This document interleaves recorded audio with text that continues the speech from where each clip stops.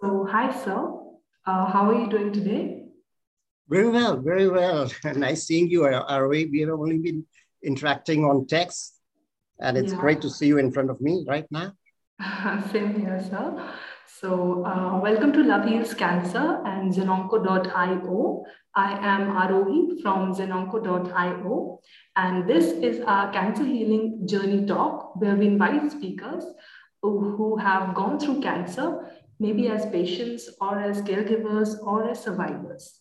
These CHJs are very close to our heart because many patients have told us that after watching these CHJs, they feel inspired and it helps boost their confidence because they feel that if others have beaten cancer, so can they. So, with this, I thank you very much for joining today's CHJ talk. And I'd like you to begin by a brief introduction about yourself, and then you can tell us what were the initial symptoms of the disease that you felt, because of which you went to the doctor. Sure. Arohi, first thing first, thank you very much. And a special thanks to your founder, Dimple, because to be honest on that, and I must confess that I had left behind all this in September when I lost her. But sure enough, with Dimple's whatever came up last 4 or 5 days, while I was holidaying abroad, as you know, it was something which was very inspiring. And then I heard her presentation at Baroda, which she presented to the students of MS University, I think, with her mentor. And there she covered an hour of her journey from a time that she left her village 12 years. And you'll be surprised that hit me so hard that I straight away consented to your colleague, Akansha, that I'm a part of this. Having said that, to introduce, I am a retired Air Force pilot and been into operations through and through, which means military operations. And lesser said, better about me because, here we are more into the bigger factors of the person that we were trying to revive. That's my partner. Neelam was her name. Now, by grace of God, it was such that we were poles apart, poles apart. I was an extrovert. She was a very introvert. I was into activity, pretty much outward in nature, a sportsman. And, military life, Yeah, it's by itself was very challenging. I'm sure. Yeah. And she was a housewife and mother to 3 of my children. Very God-fearing, very orthodox, and from a very humble background. And the best part that I got connected when we met in 1986 is that her simplicity. In those days, the generation was such that most of the ladies and girls were not really working. They were more into studies and then looking for a partner more than them, their parents. And she had a humble background from Rajasthan. I, of course, from eastern belt of the country, from Bengal, between Bengal and Bihar. I was, I had grown up there. And straight away, as a 10-year-old, I was into a boarding school and a military school, then into National Defense Academy, and then into the Air Force. So my path was absolutely in khakis, as they say, and always you go forward. Whereas she had never stepped out of her house. And, though she was born and brought up in Delhi, but had nothing of a delight in her blood. It was a pure village girl and extremely, extremely kind. Her parents do tell me whenever they were alive, her mother was alive, that she would pick up ants and feed them, ants, as late as when she was 20 years old. Right. Should slightly define you how Neelam was. Yeah. And obviously, if she was God-fearing and kind of orthodox, therefore, the house totally vibrated all the time with God's chants and things like that. That's how my children had grown up, and they have seen all that. So that would probably define, in short, because you see, if she and me were together for 35 years, for me to gested so much into introducing her would be little not correct. Since, it's a very, very vast segment of characteristics, personality traits, and etc., etc. Whereas here, we are talking in jest because we have bigger things to talk. Yeah. And therefore, what would define me and my partner, Neelam. Right. I have 3 children, as I said. The eldest, of course, an eldest daughter is always the best. Not really, but the fact remained that she was very dear to us. I was, during when we got together, I was in operations. So I was in the border areas. That's the time when I got together with Neelam. That is, our marriage was one-day affair. And subsequently, when Deepti was my eldest daughter, who is presently, as I said, is a doctor. She was a dental surgeon, but left that and wanted to be an economist. So went to London School of Economics, did her economics in public health, and joined the WHO. Today, she is in WHO at Geneva, a subsidiary, which is Gavi, which looks after public health of all various organizations and the countries. Yes, yes. Now, the younger daughter, she was an economist, but she has now moved over from economics to designing. She did a design from NEFT. Right. While all this was happening over 3 years, she decided to stay put in Delhi and start her own startup last year. Right. So she's into brand designing, luxury brand designing, and she's just started commercial venture last month. Right. So that's my second daughter. And the third fella is a son, again, having coming to us after a long time gap between the daughters and the son. He is preparing to go for his master's to London in Aston University. So this is as far as my family is concerned. Neelam's father is alive. He's 93 years old and a very hard-working man. Mother passed away, after which she got diagnosed. Right. So that was one. And my eldest daughter has a grandchild whose reference, or rather relevance in context, will come to you when we proceed through the talk. So this is mine. Right. Really, really good to hear all this, sir. I'd like to begin by asking you, what were the initial symptoms that you saw in ma'am, and what is it that you felt that something is wrong and we should go to the doctor to get some tests done, get diagnosed? So what were those initial symptoms that you saw? See, Arohi, we got cheated. Why I say that? As I told you, after having retired, or rather I missed that, after having retired from the Air Force, I got into commercial flying. I'm a commercial pilot. I was 3 years back. And that obviously demanded me going around the countryside. And I then got into international commercial flying based at Middle East. So then I was doing that. However, as a commercial pilot, indeed you do that for the Air Force also, but as a commercial pilot and the qualification that I held, every 6 months, I had to do my medicals. So obviously, I and Neelam decided that, or rather I decided, as I said, I was an extrovert. She was an introvert. Right. She was, her eyes, nose, ears, mouth, everything was me. So I decided with her in consultation that every time I do my medical checkup, 6 monthly, you do yours. Right. And that's how it was. Why I say that to you, Arohi, should tell you, or to your viewers or to your listeners, that it can still hit you. Right, right. And you can still be cheated. Right. So, having said that, probably we missed that 6 months earlier. Right. And when I say cheated, I'm talking about 2017, 2017. Right. Around July, August, again, as I said, she was very orthodox. I was busy internationally doing my flying, earning money, trying to, get my dreams and her dreams in place, which means Right. good house, good car, good education for my children, Yeah. all that.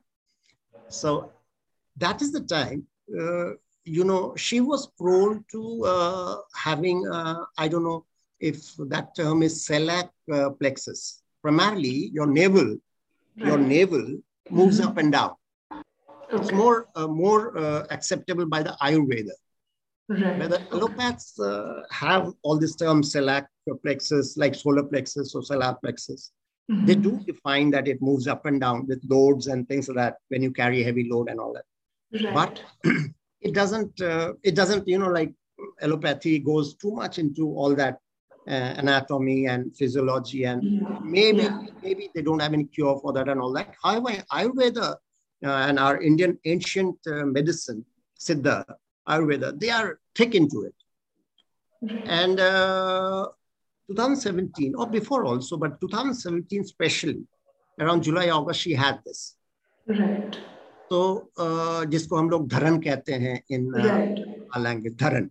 Yeah. तो धरन पड़ गया था, whatever. Now, as I said, I was too busy with myself and extremely scientific in thought, me having been a science through and through, and she being an arts through and through. But she did manage to get it out of her way. Because she went, as I said, that she being from Rajasthan, Jaipur is her base right now, or rather was when she was here. She still has a house there. So Jaipur mein there were enough Vads ji jo hote hain. Right. Those people, they did something, and the pain had vanished like that. And everything was normal. So that is where I got cheated. That was August 2017. Right. So I came back from flying, and then she said, "Dekha, maine kaha na, kuch nahi hai. It is this." So and that was really marvelous, because when I left her, and my tenure, I used to do about 2.5, 3 months of flying outside, and come back, stay about 5, 6 weeks. You would know from offshore pilots that is what is the general kind of offshore routine when you fly for oil and gas. Okay. So I'd come back for 5, 6 weeks, and I was very, very impressed. So I said, "This is too much, man. I couldn't believe that you will get out of this like this." So that's where was the seed, which I think I sowed. Anyway, 17 went fine. 2018. Now, in between, her mother, who was around 84, 85 years, she got bedridden in Jaipur. Right. Now, why I come to all this is going to be the final conclusion as to the reasons and established reasons, although 3, 4 reasons for which a person gets into this cancerous disease.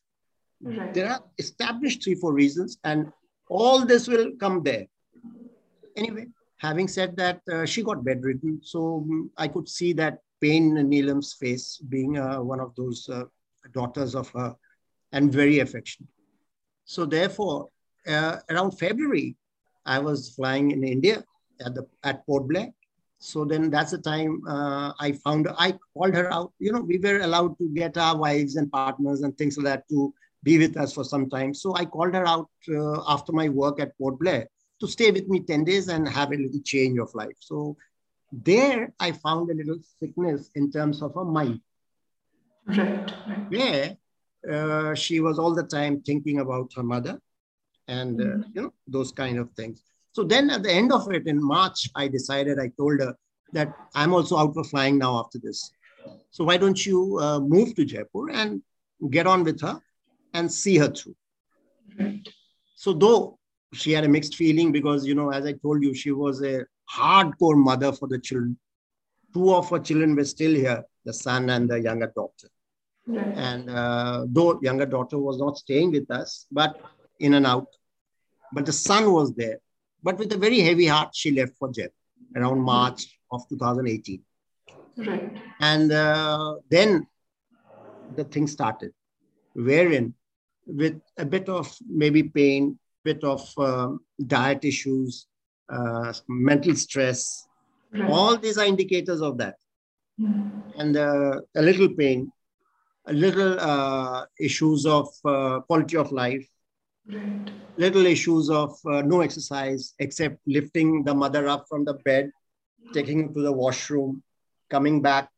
So again, the load and all that physical activity, no time for food, all that carried on. And then the mother passed away on 31st of May. Right. So those 4, 5 months. In between, in around April, May, my eldest daughter pinged to us saying that, well, she's on the mother way and we would get our first grandchild. That's why I told you it will come in context. Right, right, right. So after finishing all the, niyam kanun of our post-death activities, she came back to me in June, 15, 16 June, about 15 days after my mother-in-law passed away. And then when she came, that's the time she complained about tummy ache. Right. But it was associated with same dharan parya, Right, right, same navel movement. right. Now that had a precedence in my head that, last year it happened and she got it correct and everything was excellent. So maybe that. So she says, Abhi to aayi hoon, but then, how do I tell that Ayurveda fella that I'm coming to get this, select plexus organized, the navel organized. So I said, don't worry, maybe in July you go. So in July she went there, but as God could be a little unkinder, that person fell sick himself and he was not in a position to rectify that. Right.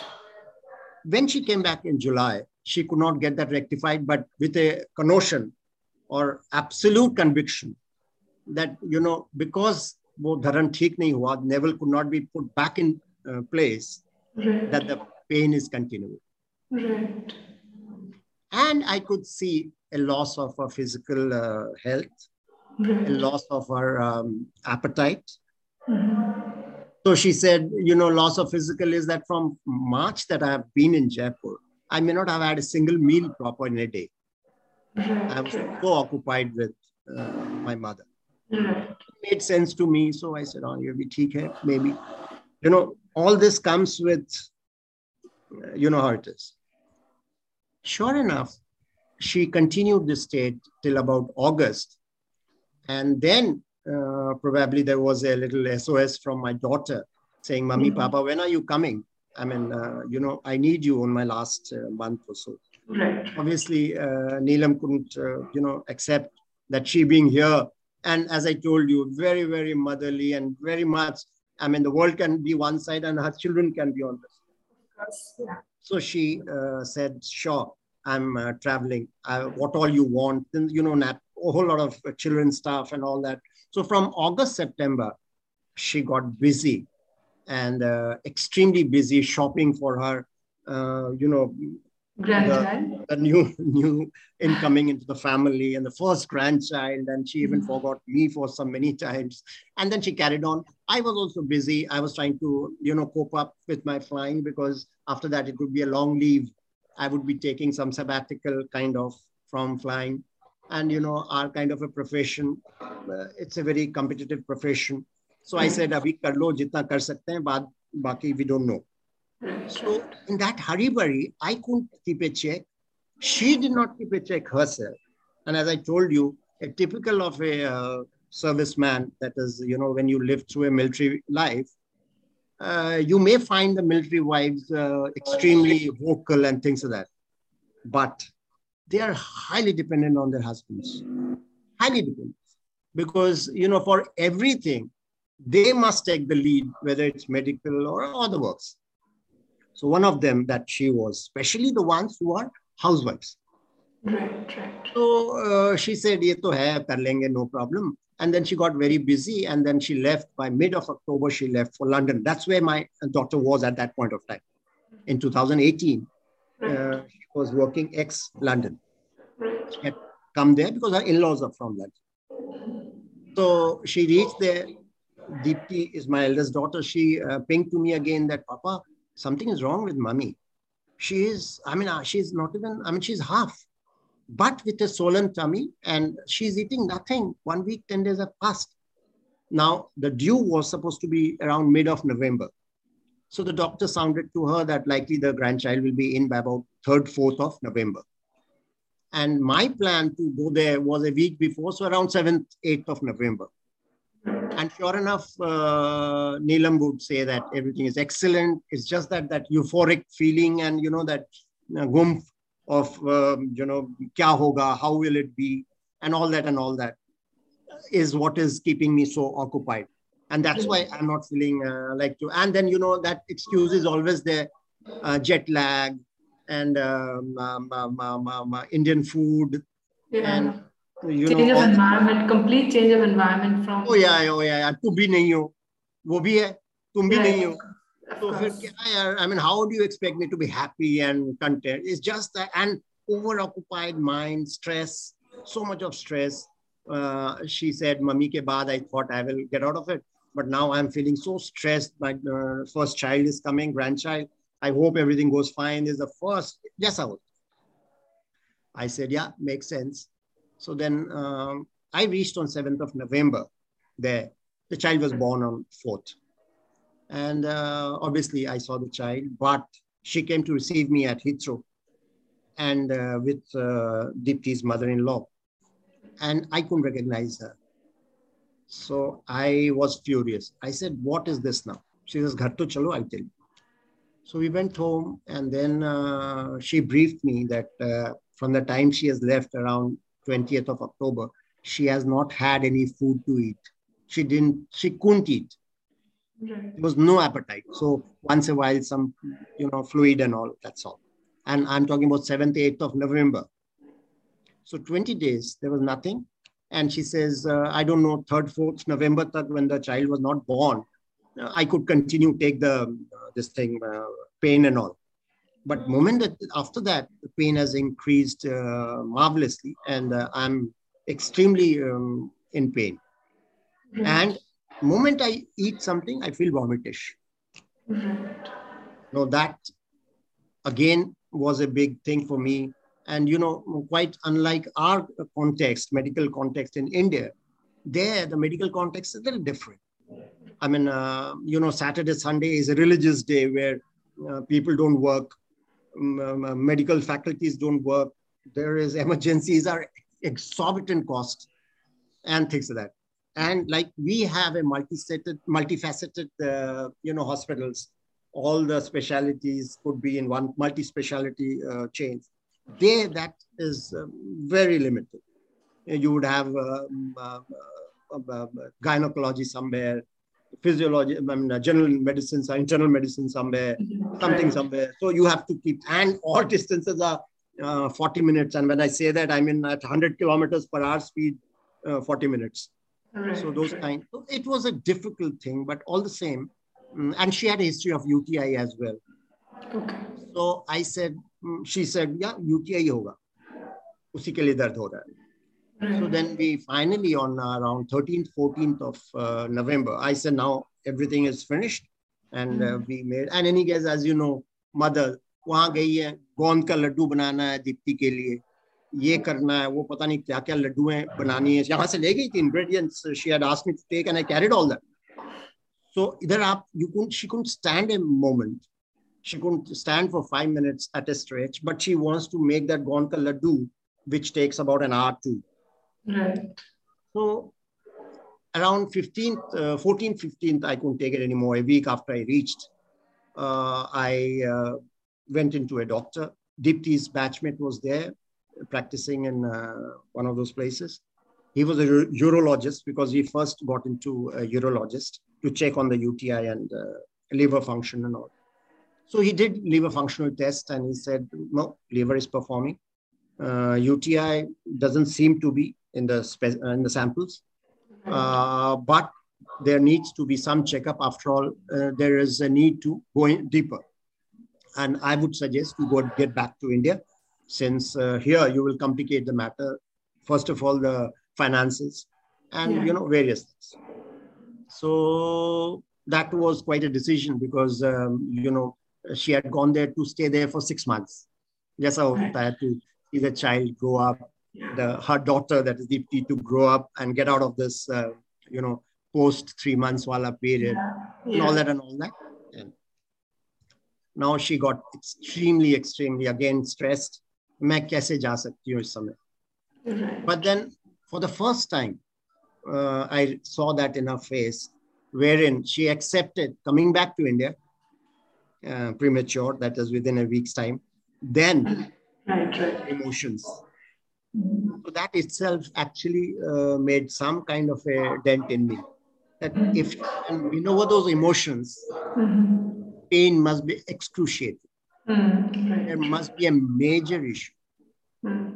Anyway, on 19th of November, despite a lot of emotional outbursts, I managed to fly her back because I consulted myself, in the sense my friends who are in the medical profession, and my elder brother, my first cousin, is a medical profession, he's an endocrinologist.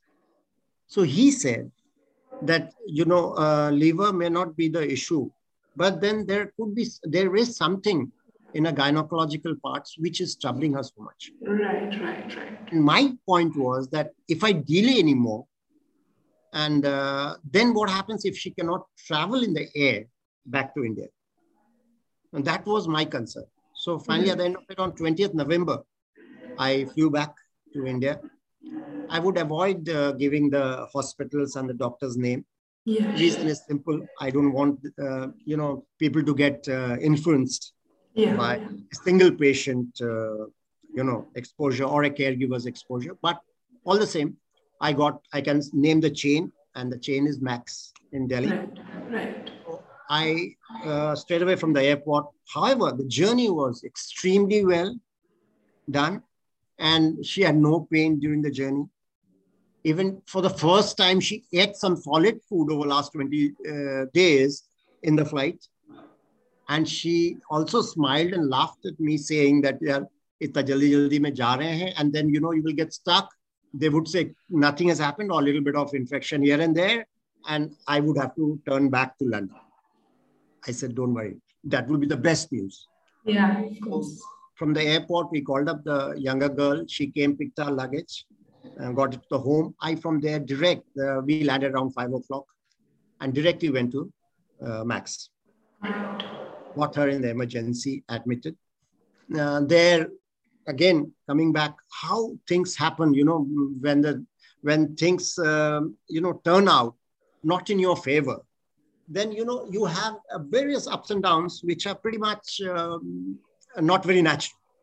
Right. Whenever we had been to emergency, prior to that, once a while, every time the doctor in emergency would check her up, and, while he was checking, all that would vanish. And the doctor would give us a mouthful to her and to me. Then why do you waste our time? And she would be driven back, and we would come home. And on the drive back, we would have a good laugh and say, "Yeah, what the hell?" So, jo bhi hai. So when she reached the emergency arena and she was under check, she felt that, pain has subsided and all that. So she told me again, this time they will drive me out. And this time they know us, because every 6 months, somehow we have been landing up. So that hospital we have been landing up, that's our patent hospital. So I said, yeah, don't worry, just go cool. So what if there's no pain? What, we go home and we get pain? So let's not go by this. Let's take a thing. So they went back, and by about 11:30 night, in case they took the blood and everything, but blood reports took time. So 11:30, they strolled her in for ultrasound. Right.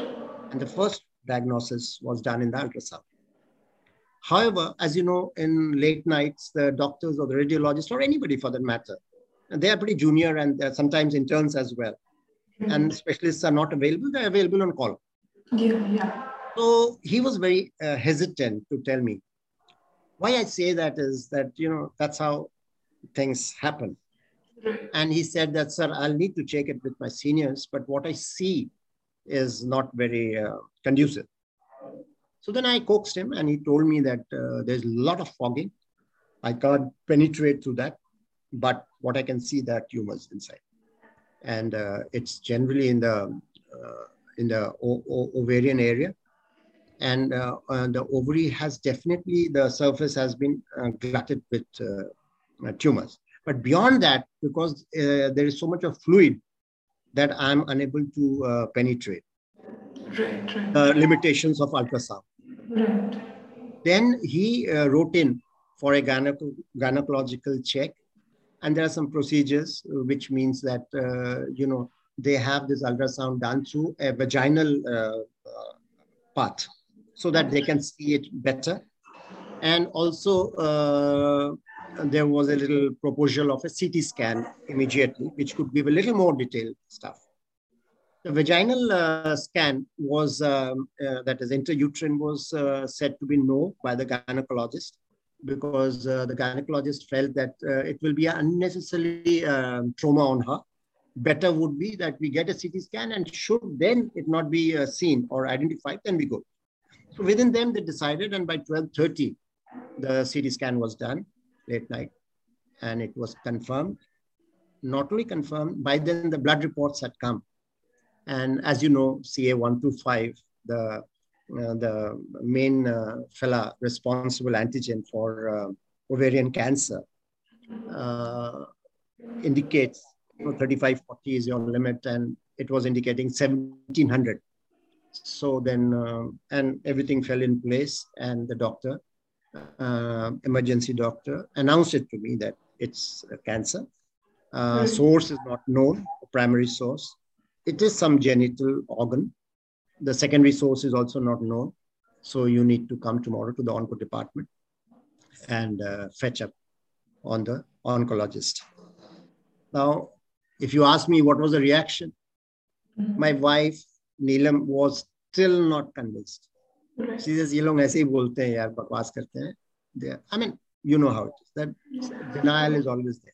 Yeah, of course. But by then, while I was waiting for all this, I was going through the kind of symptoms, so-called symptoms that ovarian cancer presents. And it fell in place too. All of them. And like I explained to you, and I told you the sequence, it will fall in place to you also, or to anybody who has studied ovarian cancer or is going through. Right. The diagnosis was made. Next day, we were with the oncologist. And that's where, when you asked me what was the reaction was plain simple. For a hardcore mother and a non-believer of actualities in life, a very religious person, a very simple heart, she said, "Yeah, abhi bhi bakwas kar." And for somebody like me, who immediately, because these days information is available in abundance, I tapped those information, got my friends speaking to me, flashed it through the night, flashed it to, fortunately, London and me were about 5.5 hours. Deepti was before me, flashed it to her. She confirmed, she analyzed, I analyzed. So I and Deepti were already on the same page. And next day, of course, with the medical onco, we faced her. Though I didn't take her. The thing was that she probably couldn't have taken that first shock.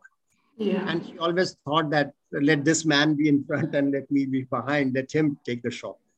So I met the medical onco, though she was in the waiting room. And the onco, I remember again, no names, excellent oncologist, medical oncologist. She said that, "Where is Neelam?" I said, "She doesn't want to face you. She wants me to face you and then take it forward." That's how the diagnosis was. So what all treatments did ma'am undergo? Okay. Now, Arohi, it was like this, that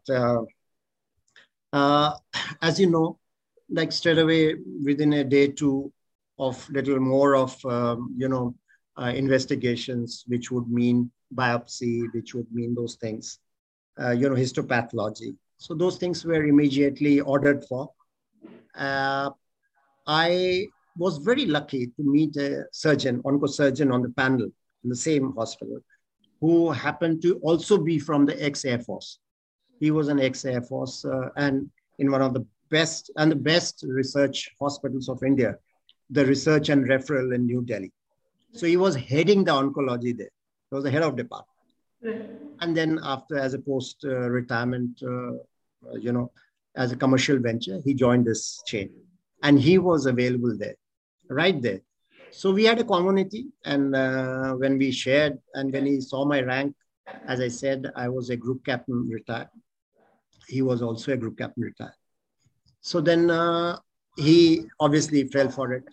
His name had traveled a lot in the oncology kind of, though he had spent just 3-4 years only in the civil sector.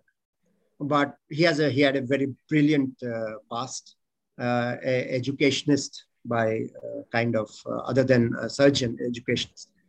So he advised me that let the biopsy be there. I would personally check the biopsy, since that was also his, gynecological oncology was his specialization.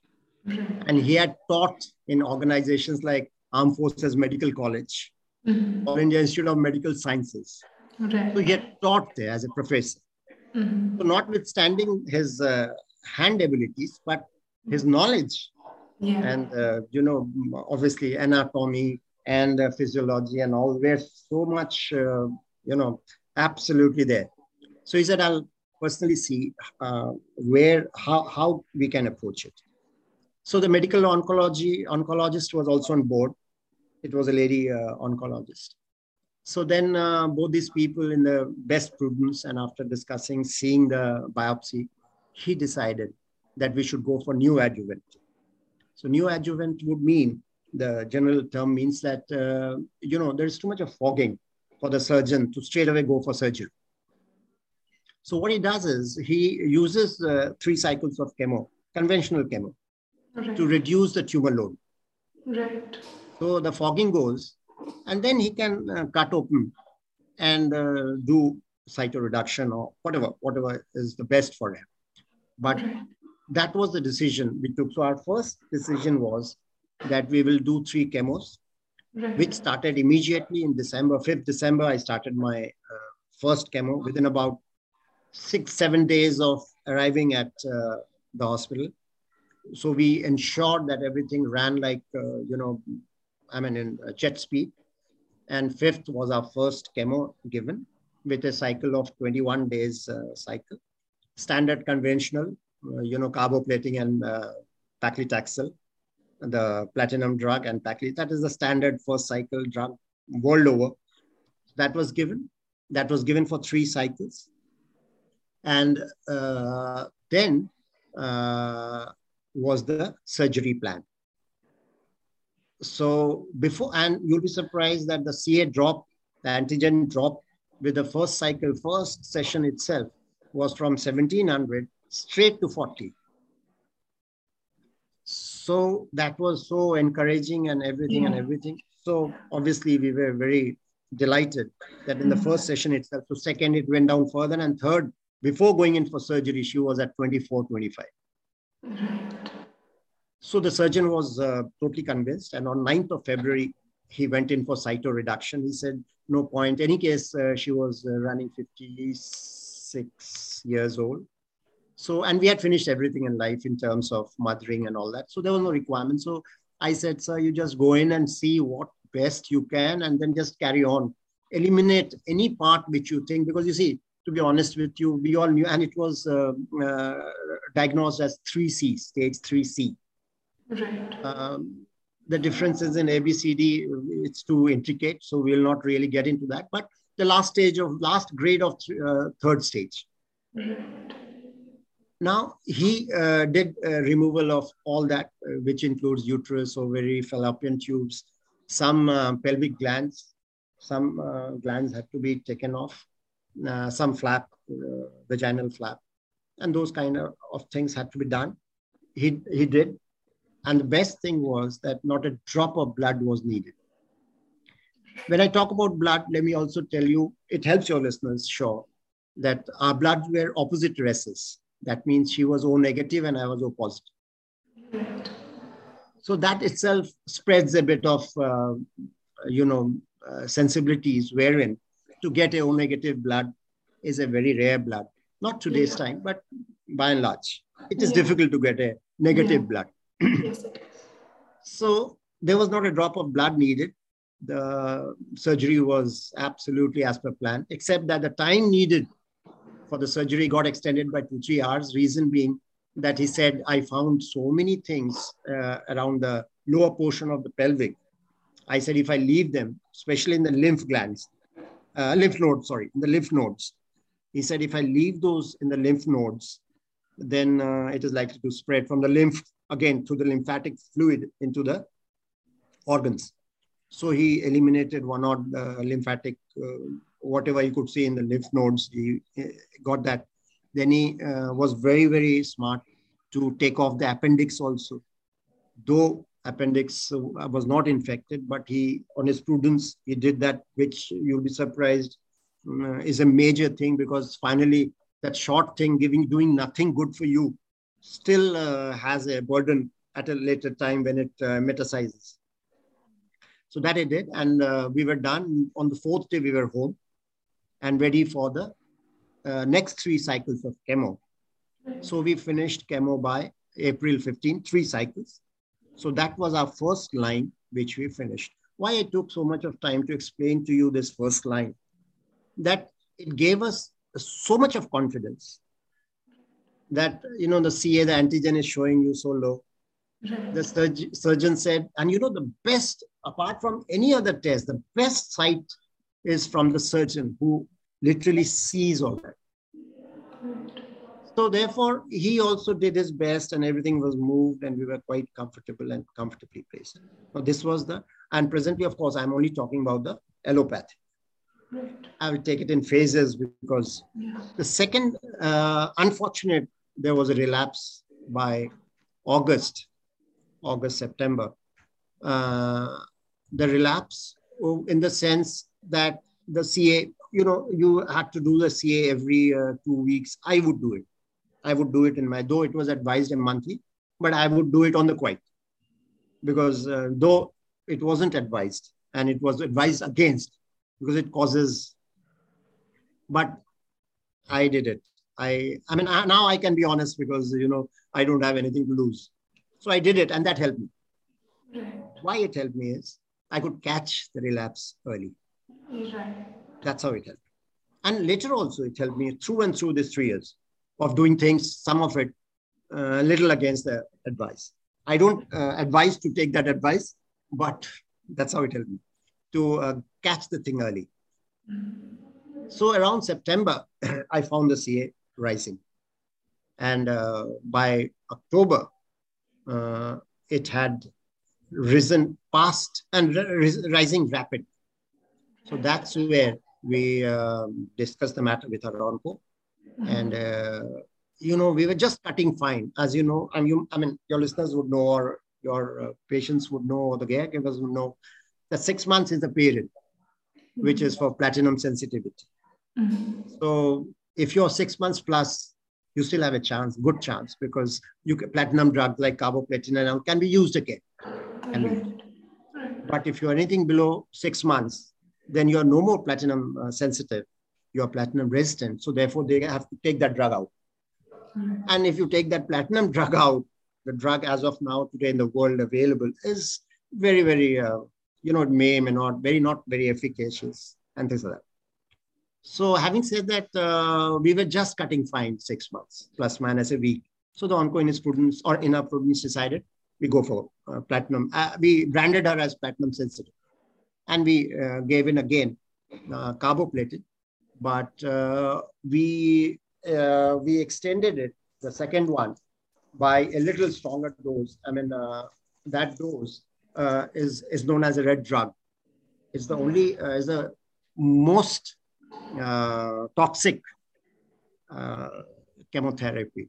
Is known itself as red drug, which is lipodox. So lipodoxin is the drug. So combined with carboplatin, but my onco felt in her prudence that let's introduce a element which is kind of a maintenance drug, which is known as bevacizumab or Avastin, which probably works as a VEGF. It's a little technical, but it works in terms of blocking blood flow to the cancerous tumor. So she felt in her prudence that alongside we should start this also, because we are just about cutting 6 months. Not a very, very good sign. We had no choice at that point of time, but Neelam for sure said, "Ye sab kuch nahi hai. Don't worry, this will all be sorted out." Why I repeatedly keep telling you this, that she won't just believe that things aren't good. She won't believe. That's probably the most difficult thing for when you're diagnosed with something like cancer. Yes, and she just won't believe.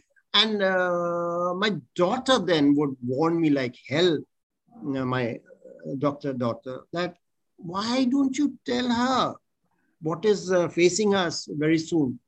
And then, of course, the doctor started telling me in person that now things are bad.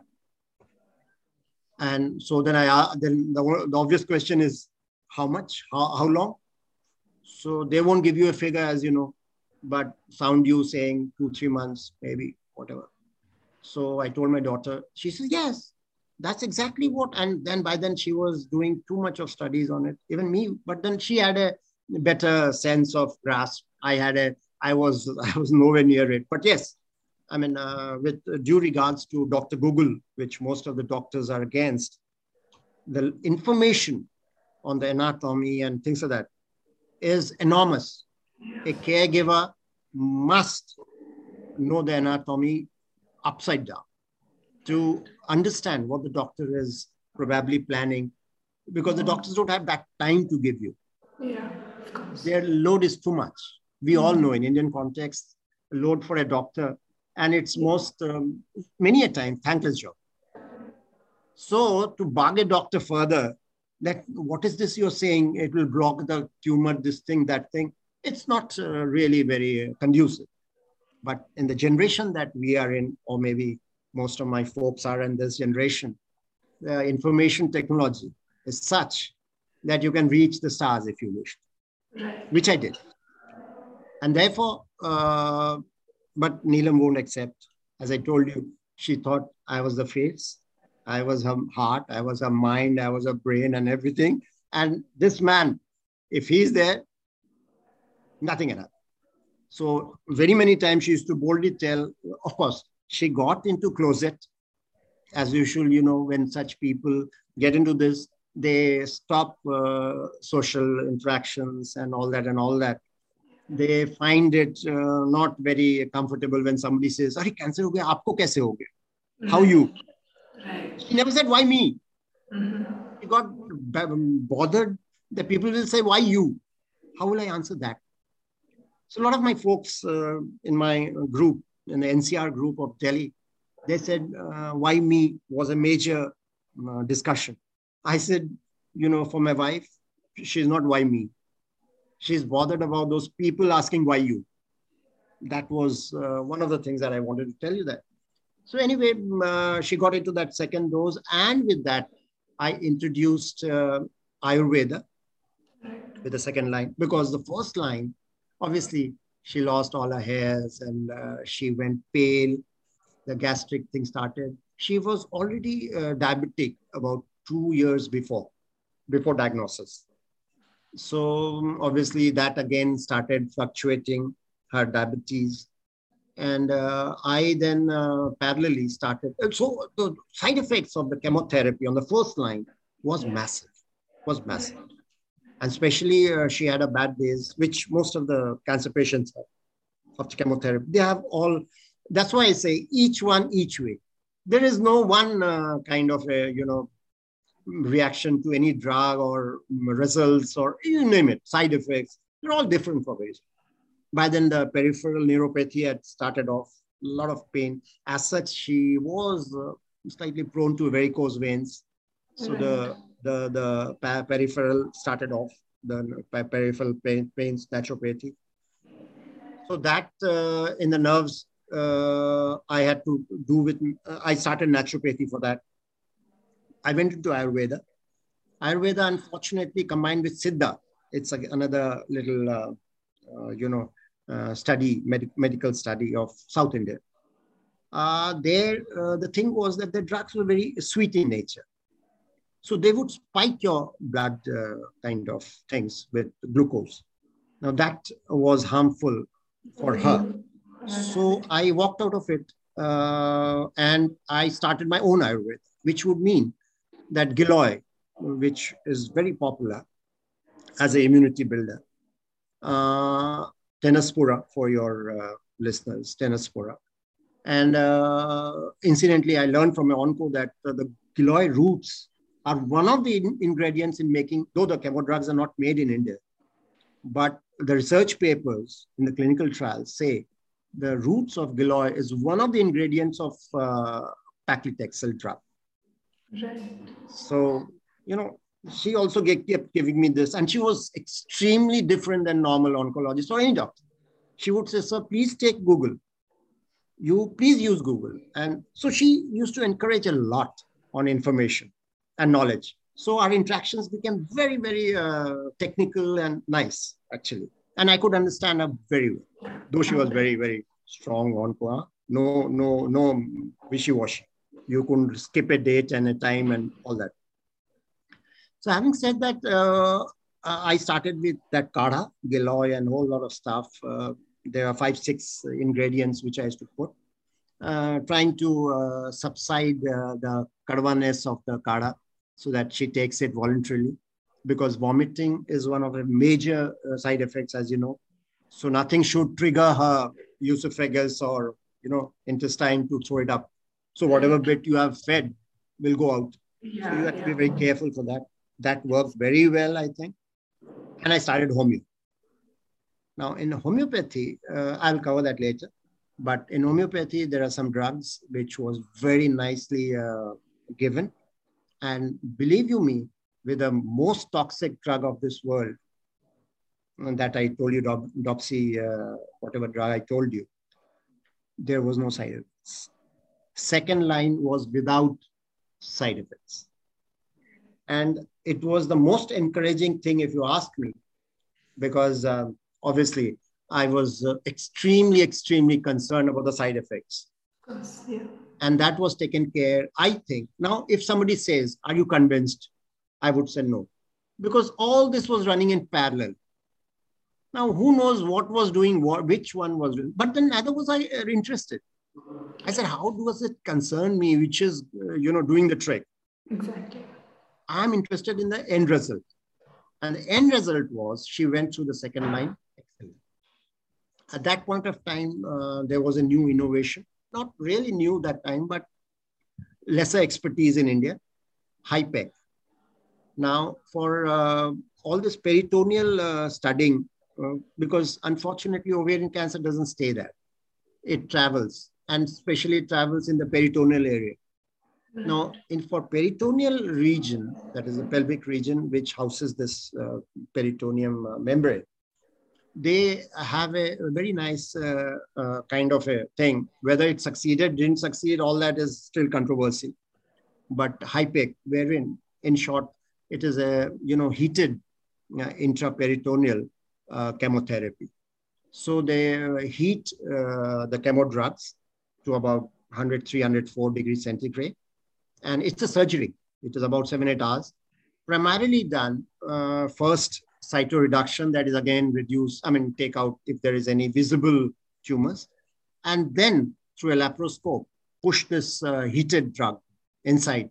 Let that heated thing kill all the kind of cells. Obviously, that kills a lot of normal cells also, because after all, they're all co-located.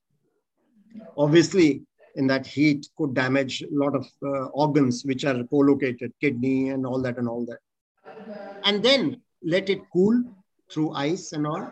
So 7-8 hours of recovery. And then it comes back. So 7-8 hours is that. So that was being considered at that point of time. But again, as I said, my onco surgeon said that when we get pushed to the wall, that's the time we do this, because these are all risky things. And to be honest with you, expertise.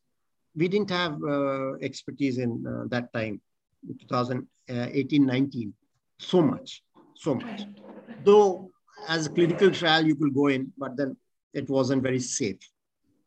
That was one. And second, unfortunate, one of my neighbors, known neighbor, who went into this, lost her kid. So that high pick was out. So we decided against it. Then, of course, the relapse again took place, but this time at 4.5 months. Now, we were through with the side effects.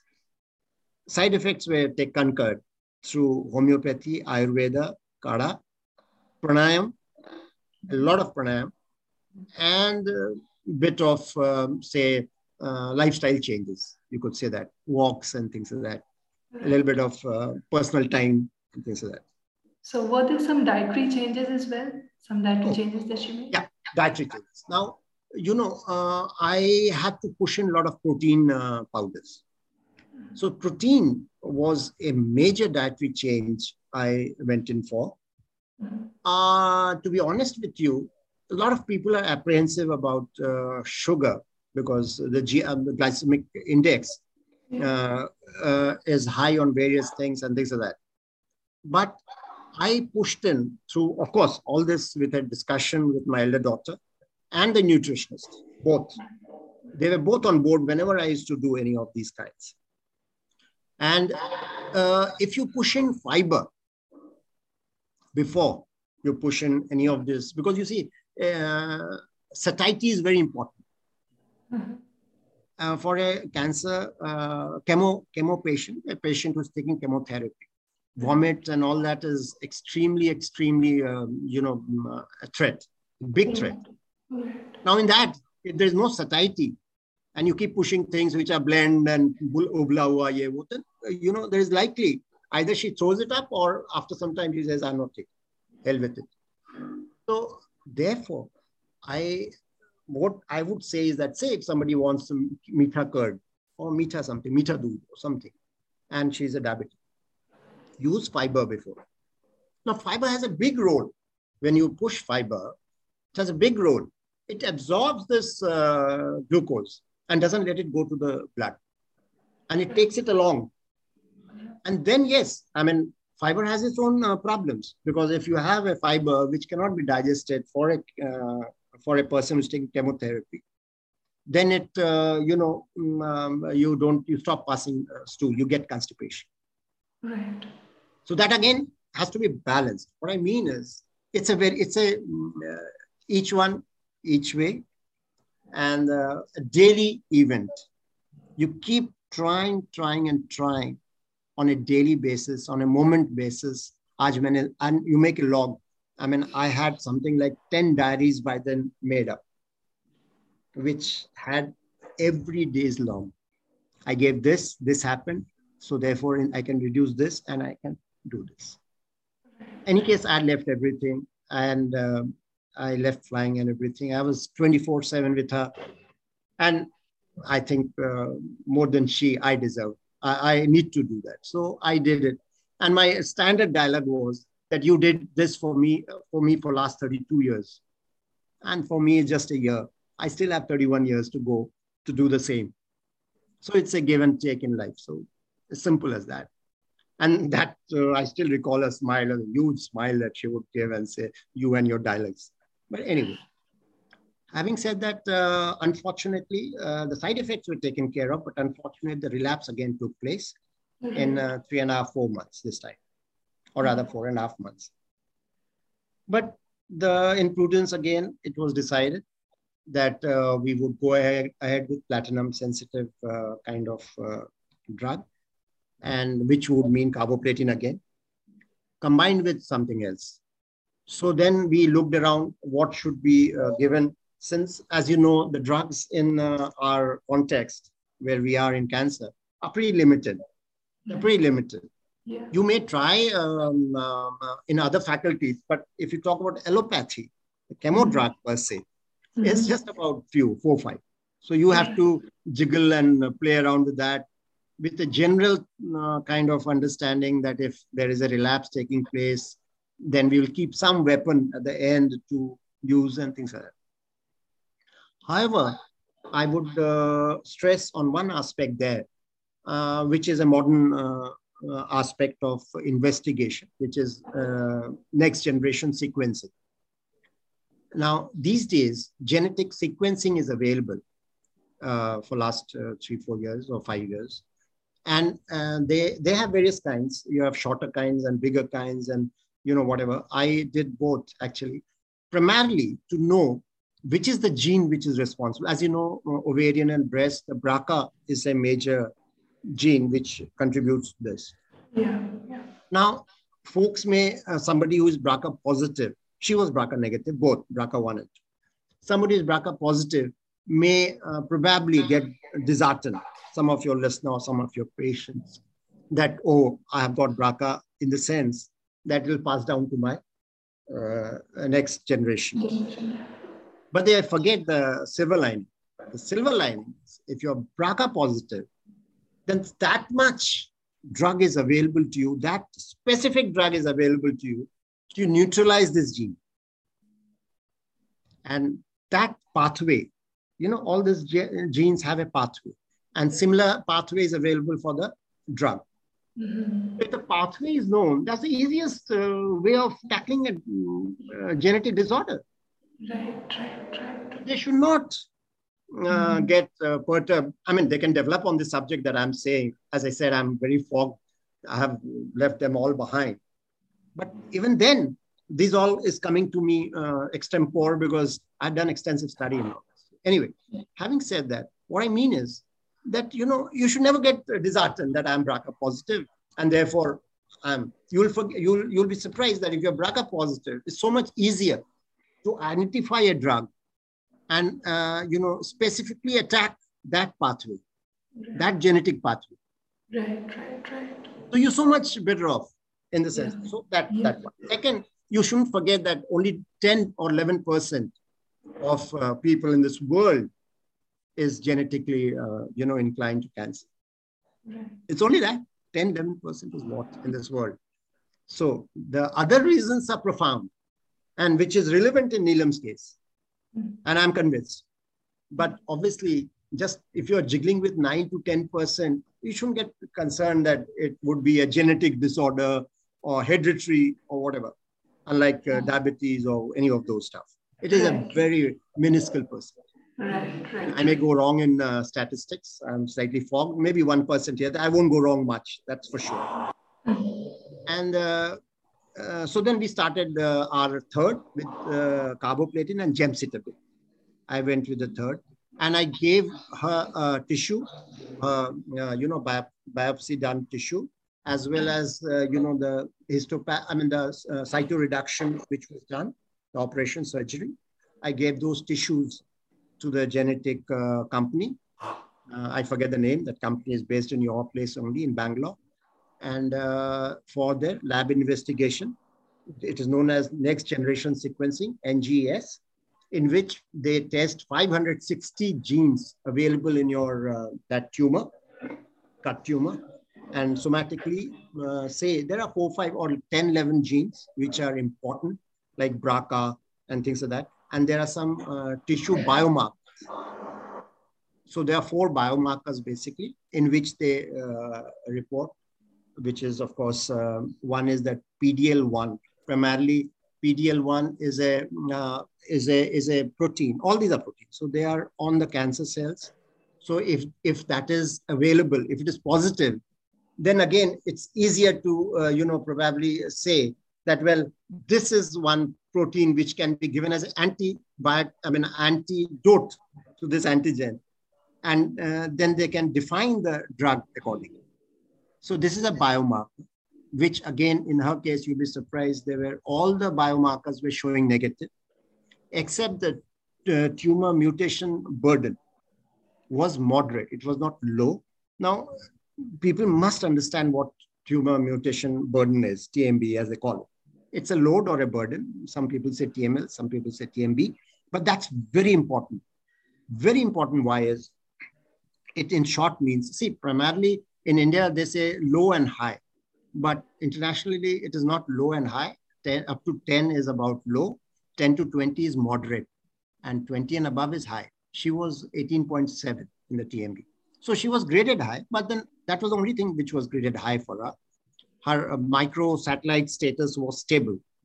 So these have some technical explanations, which I'm sure your listener would build it up, or even I'm available. They can check it up on my research papers. I can share with them. There is no problem on that. But it is, this talk is restricted to the basics. So having said that, tumor mutation burden is very important to understand. See, primarily, this burden primarily it talks about the immunity. Say what happens is when your tumor mutation load is high, that means that damn tumor keeps mutating faster. And when I'm just giving you the kind of a basic understanding, easy to understand. If the tumor is mutating faster, your soldier cells, that is T1, T cells, call it, in the immunity T cells. Now for them to identify a fast mutating kind of, something like pandemic, which we are going through, COVID, something like this, the virus keeps mutating. Those people, whatever you inject, he's used to knowing that, okay, Hemant is my, enemy. But suddenly Hemant becomes Hemant 1. They will not be able to identify. And if they can't identify, they will take as a friend, not as a foe. And they'll not fight it up. Yeah. So in a genetic language, it is said that those cancer cells, they fool the soldiers, your immunity soldiers. They fool them. Yeah. So that is it. So that was only high. Rest everything, and BRCA was negative. So obviously the genetic scientist said that, sir, you have nothing to worry. It is not aggressive at all. Now, where I'm coming in is whether that helped me, I don't know. Whether it didn't help me, I may not say so. So having said that, and they also give you the drug. After having studied your genes, they give you a drug proposed. But unfortunately, in her case, the drugs which were available or which was proposed was not relevant. It was under phase 2 trials. Trials have various phases. Right. It was only under phase 2, the clinical trial. So obviously that will not be accepted by Indian government, and that medicine will not be still used except for clinical trials. Use that thing. That was basically to increase your immunity, and so that it was more of a immunotherapy actually. So that was where we did at that point of time, and then we went in, as I told you, in 4 months there was a relapse. So we went in for carboplatin and gemcitabine this time. Gemcitabine was the drug, and again side effects were minimal. It seemed, except for our first line, after we introduced all these alternates, which would mean pranayam, dietary changes, would mean homeopathy, a big time, Ayurveda, all this homemade Ayurveda, home remedies. It looked, something has worked. What has worked? Don't ask me. But something worked.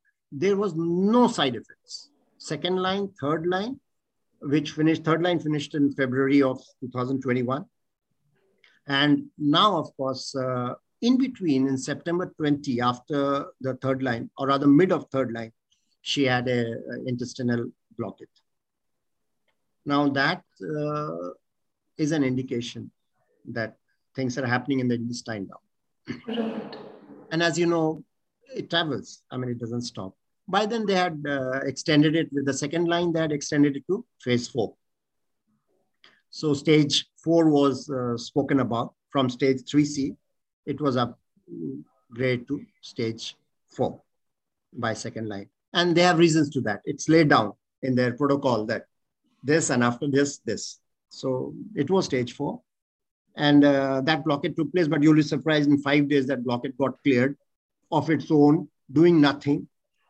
So again, Neelam won over the arguments with me that he said, "Maine kaha na, this is all bakwas. Nothing will happen to you." So we came back home, same hospital, we were there. Unfortunately, thick into pandemic, September 2020, and thick into pandemic. So huge problems, but you'll be surprised with all that, not once she was COVID positive, or even me. Whereas we have dined with COVID patients because there was no space in these hospitals. So we were staying together. We're doing everything with them. And you know how immunity or immune compromised is a chemotherapy. Cancer patient, Cancer patient, how? Because of chemotherapy. How immunocompromised they are. And they were sharing almost the same kind of vicinity, maybe not even half a feet, because there was no place for beds in these hospitals. So you can imagine with all that, and me sitting there all the night by her bedside with the COVID patients, nothing. So all the same, these are some positive vibes that I had. And therefore she said, Dekho, 4 din mein I came back home. And the reason for coming back, as far as the doctor was concerned or the onco was concerned, is not that she was fit. It was because there was no bed. And we are continuing at a bad COVID environment. So they said, you better go home.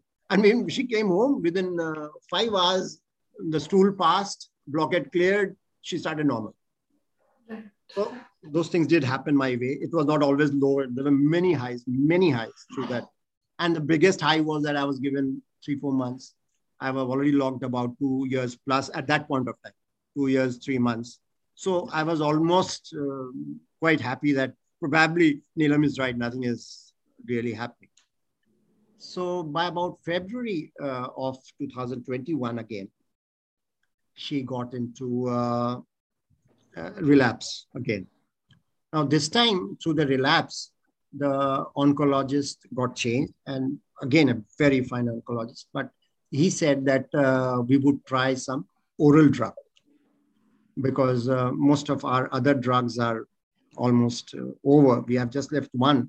We'll keep that as a last moment or whatever. And he was open to me. Unfortunately, the oncologist's own wife had passed away with cancer.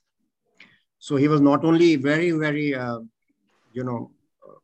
good at his job, but he had practical experience. And he exactly knew what I was going through because he was a caregiver as an oncologist, as a specialist. Yeah. So therefore, he was, we gelled very good. And he introduced a drug, olaparib.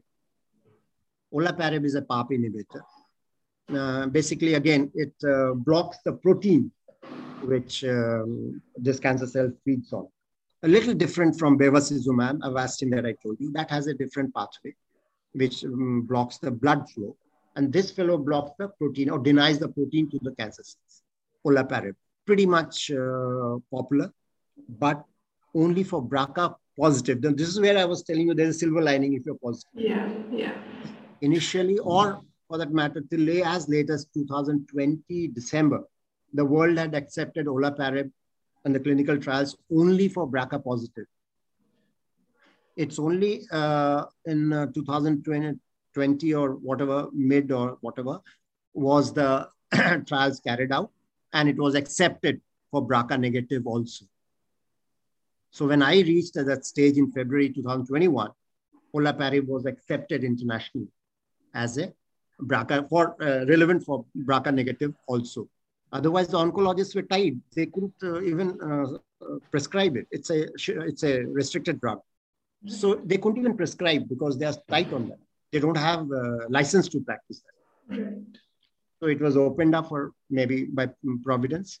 And February, we gave that for first 1.5. Actually, now, olaparib has a serious side effect issue. Serious side effect issue, especially for the first month. And I was briefed for that. And I was ready for it. But anyway, that time, none of these alternates could work. By then, she had already lost half of her health. So alternates were not really working, and olaparib took its toll. March, April, olaparib took its toll. Let me also tell you between this, good for your viewers and listeners, we did a lot of travel. My daughters said that, as I told you, we were in the same page, me and my daughters. So said, Papa, anywhere that she wanted to go, wherever, must go as a family. So, and fortunately, she was holding a red card from WHO. So she could travel during COVID without restrictions. So she would travel here, come to India, and all the family, whenever we got a window where things were okay, we visited all the places that she ever desired over those 2 years. And she was, but that's different that she may not have enjoyed it so much. But by and large, we spent a lot of traveling time. I just wanted to put it in the context that, that made a lot of difference because, she could travel. She was nice, but maybe she dropped down by the afternoon, evening. Her energy levels were so low that And even my onco said that that is a very good therapeutic kind of a way.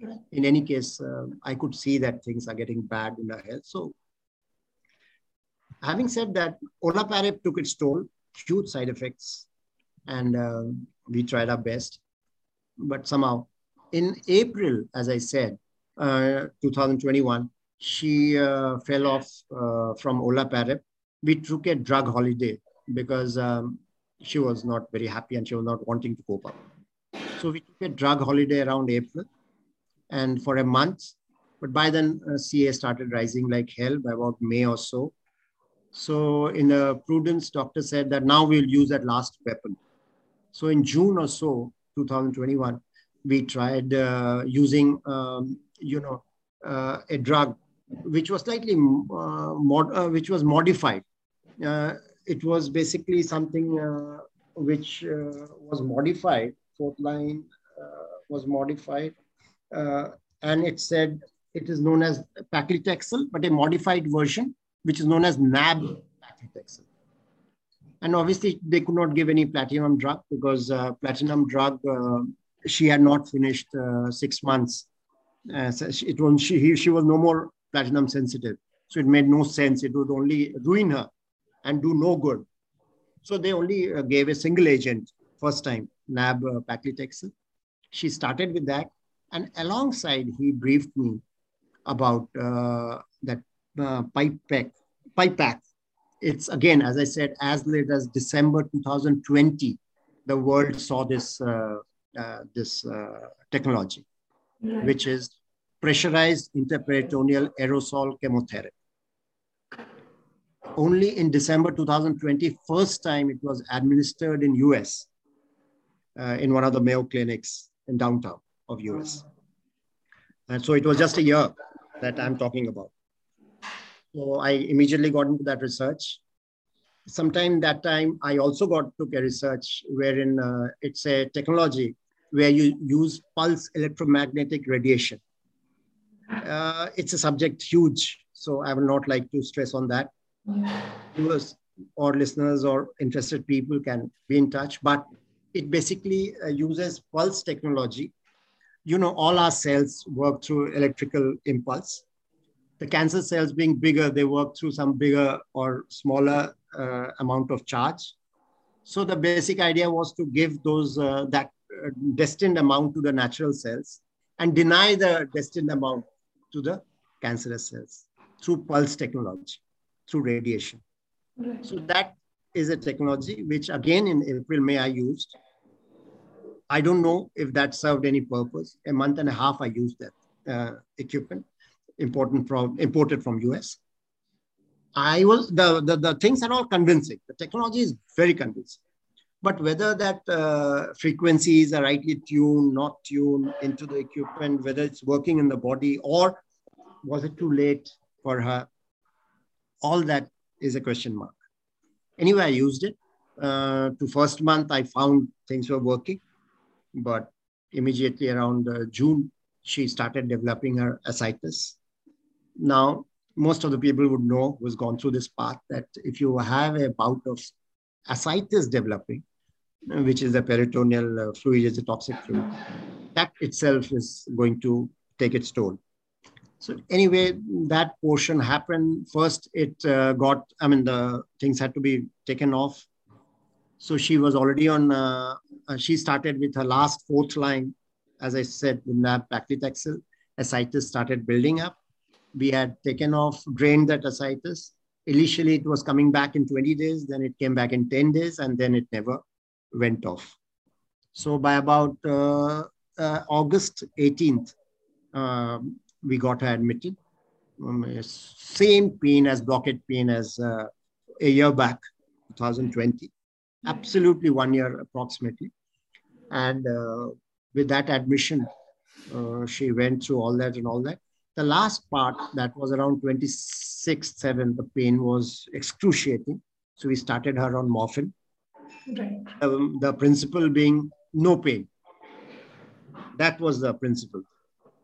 But God was kind. Despite weeks of morphine, organs were holding in the investigations, all organs.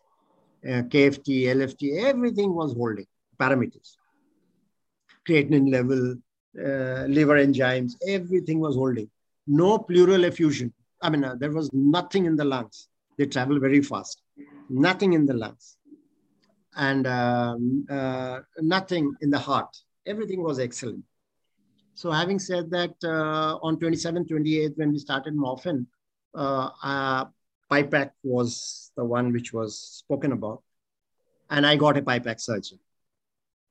So he was ready to be on board. So we discussed with my onco. Onco said, yeah, I mean, that is the last attempt. And as I told you, Neelam was diehard. She said, anything on this earth, I want to live. I said, they will cut open your whole body again. She said, let it be, but I want to live. So, and I can assure you that till the time you're there or whatever, nothing is going to happen. So she, instead of me giving her care, she was giving care to me. I mean, it was I mean, that's the truth, actually.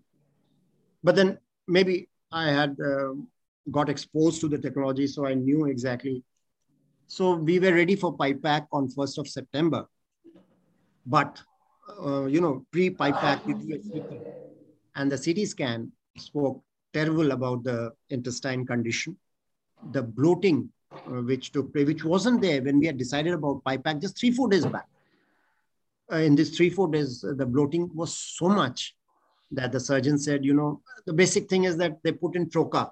There's a pair of trocar which they put through lapro. It's a tube. And in that tube, they sink in there all their camera, everything inside your tummy.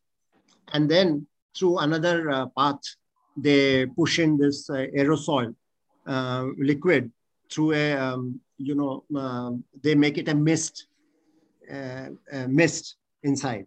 So what it does is, and that has the drug in it.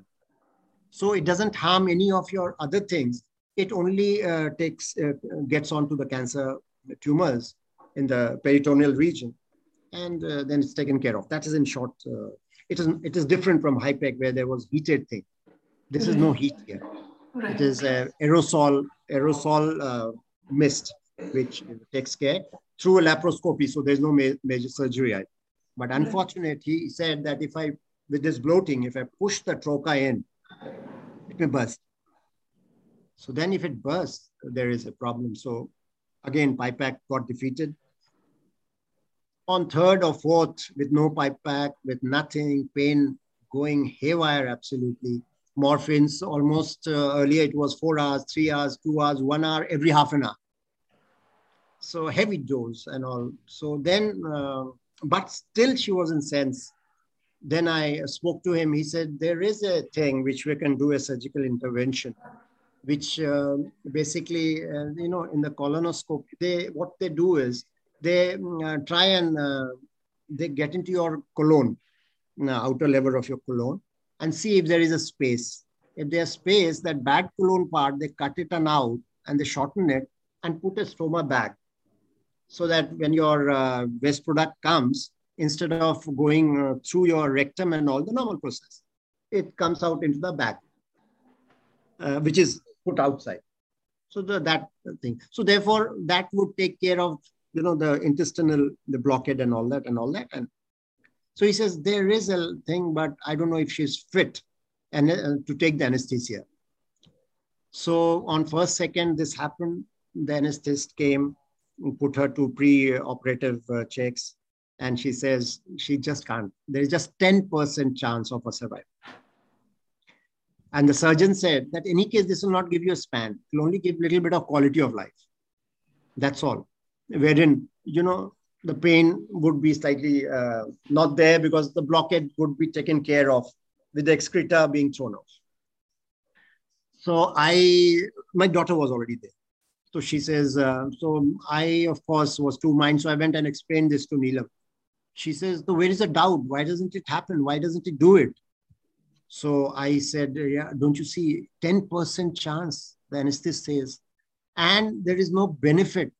It is only, the surgeon is saying that quality of life will improve, but that also, if I finally succeed, I may not even succeed, seeing the CT scan. So she said, what is the percentage he's saying? So I asked the surgeon, what is the percentage you are saying? He's not the same surgeon, not my earlier surgeon. He says 5 to 6% of success. So I told her, and in front of the surgeon, she said, even if there is 1%, it's better than taking this pain and lying down on this bed at that point of time. So when I went back to the surgeon and he said that, yeah, she's so adamant. Why does she want to live? I mean, which is not even sure that she will survive my OT table. Why I say you this all is that look at her just to live. You know, she said, everything, you cut me down, but I want to live.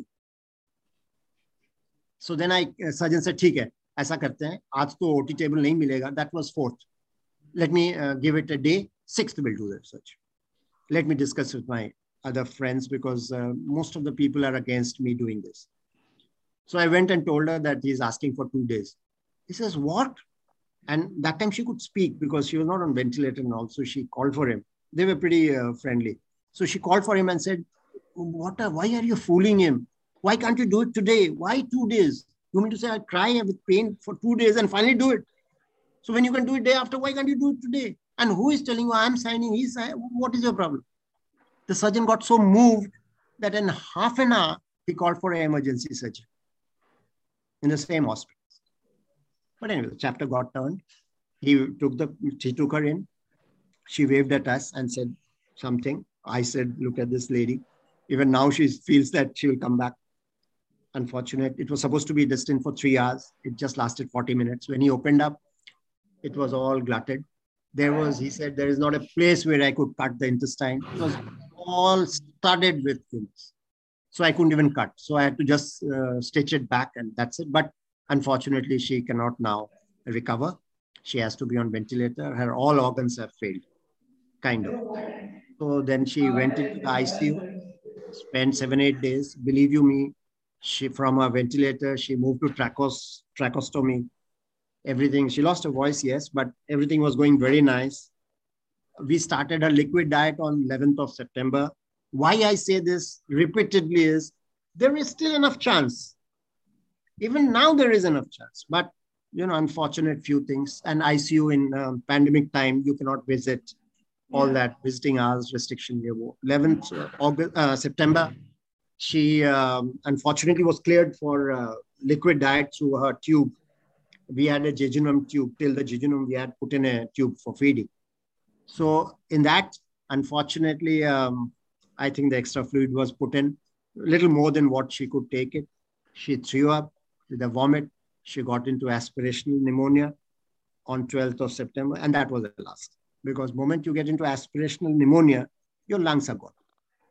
So now, whatever chance of her getting out of ventilator was sealed.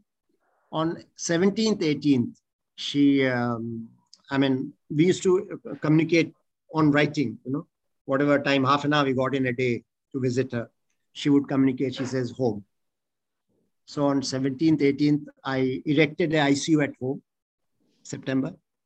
That was excellent decision. I see it in retrospect. And even that time I saw it. When she came home, she, in one day, of course, I had to, on the economic issues are very high. When you erect an ICU at home, I did that. The moment she came to a room where she used to sleep, she started smiling. Everything was excellent for those 5-6 days. But as destiny could take it, she went into sepsis, organs failed, and 23rd September, she said goodbye. The journey, per se, was fulfilling because against 5-6 months, we took it right till 3 years. And we lived life like anything during those 3 years. So we had high, lows, no cribs whatsoever. But so that was the journey of medicine. So finally, I'd like to just ask you that if you had to give a message to other cancer caregivers, so what would that message be? Never lose your hope. Avoid saying sab theek hai. And feel attached. It's very simple for me as a caregiver to speak all that, but very difficult for the person who is going through it. Understand that. anything that you say as a caregiver is going to multiply in its effect. So be very cautious what you speak in front of her, in front of the society, in front of the family members. And go by her choices. Go by her, his choices, whatever, depending upon whom you are giving care of.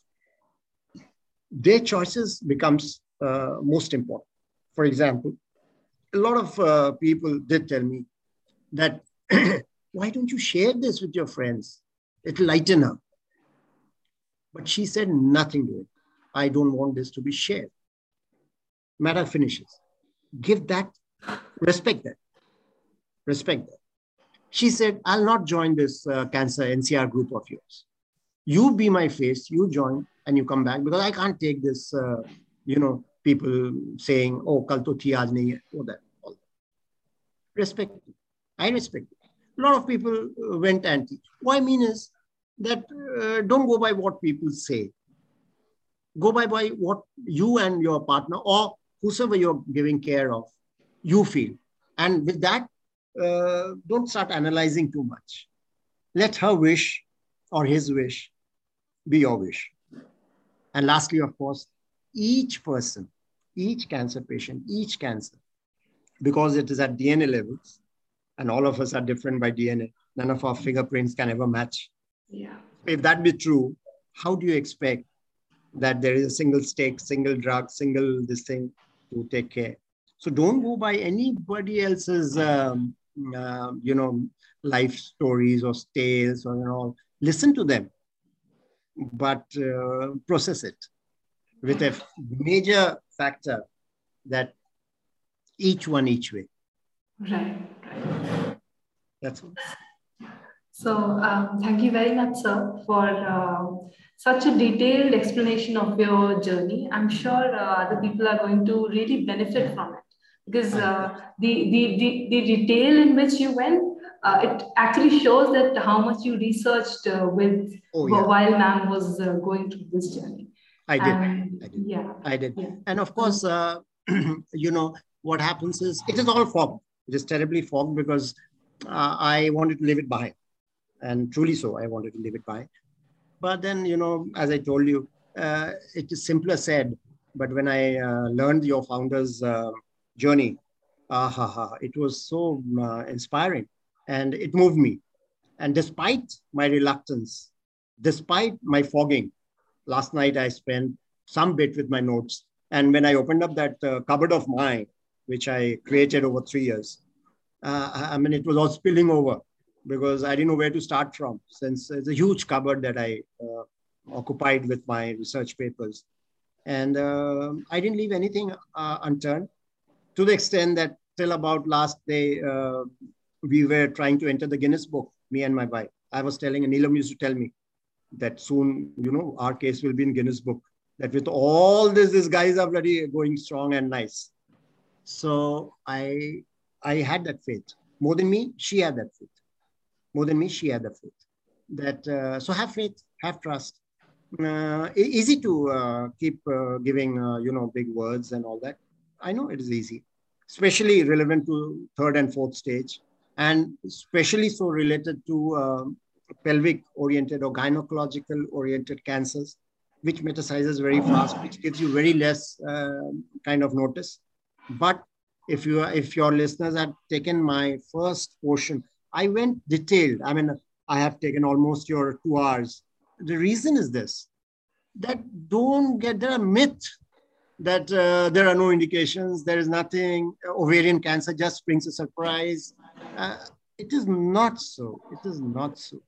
You have to search your soul and you will find that there are ways, and there has been enough symptoms giving you.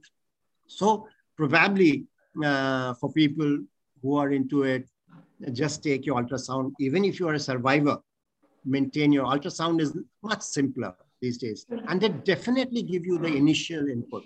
So don't sit tight being a survivor. Do your scan, do your CHX, if you are a part of this ovarian cancer. And that's it. Thank you very much. And I'm so happy that you gave me a chance to explain.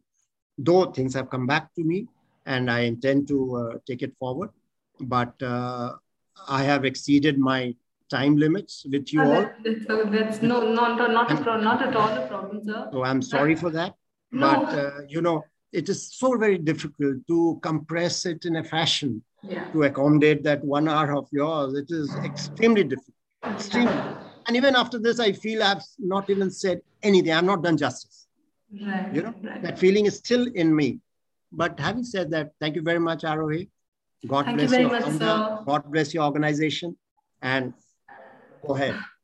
Yeah, thank you so much for being here, sir. And it's been a pleasure talking to you.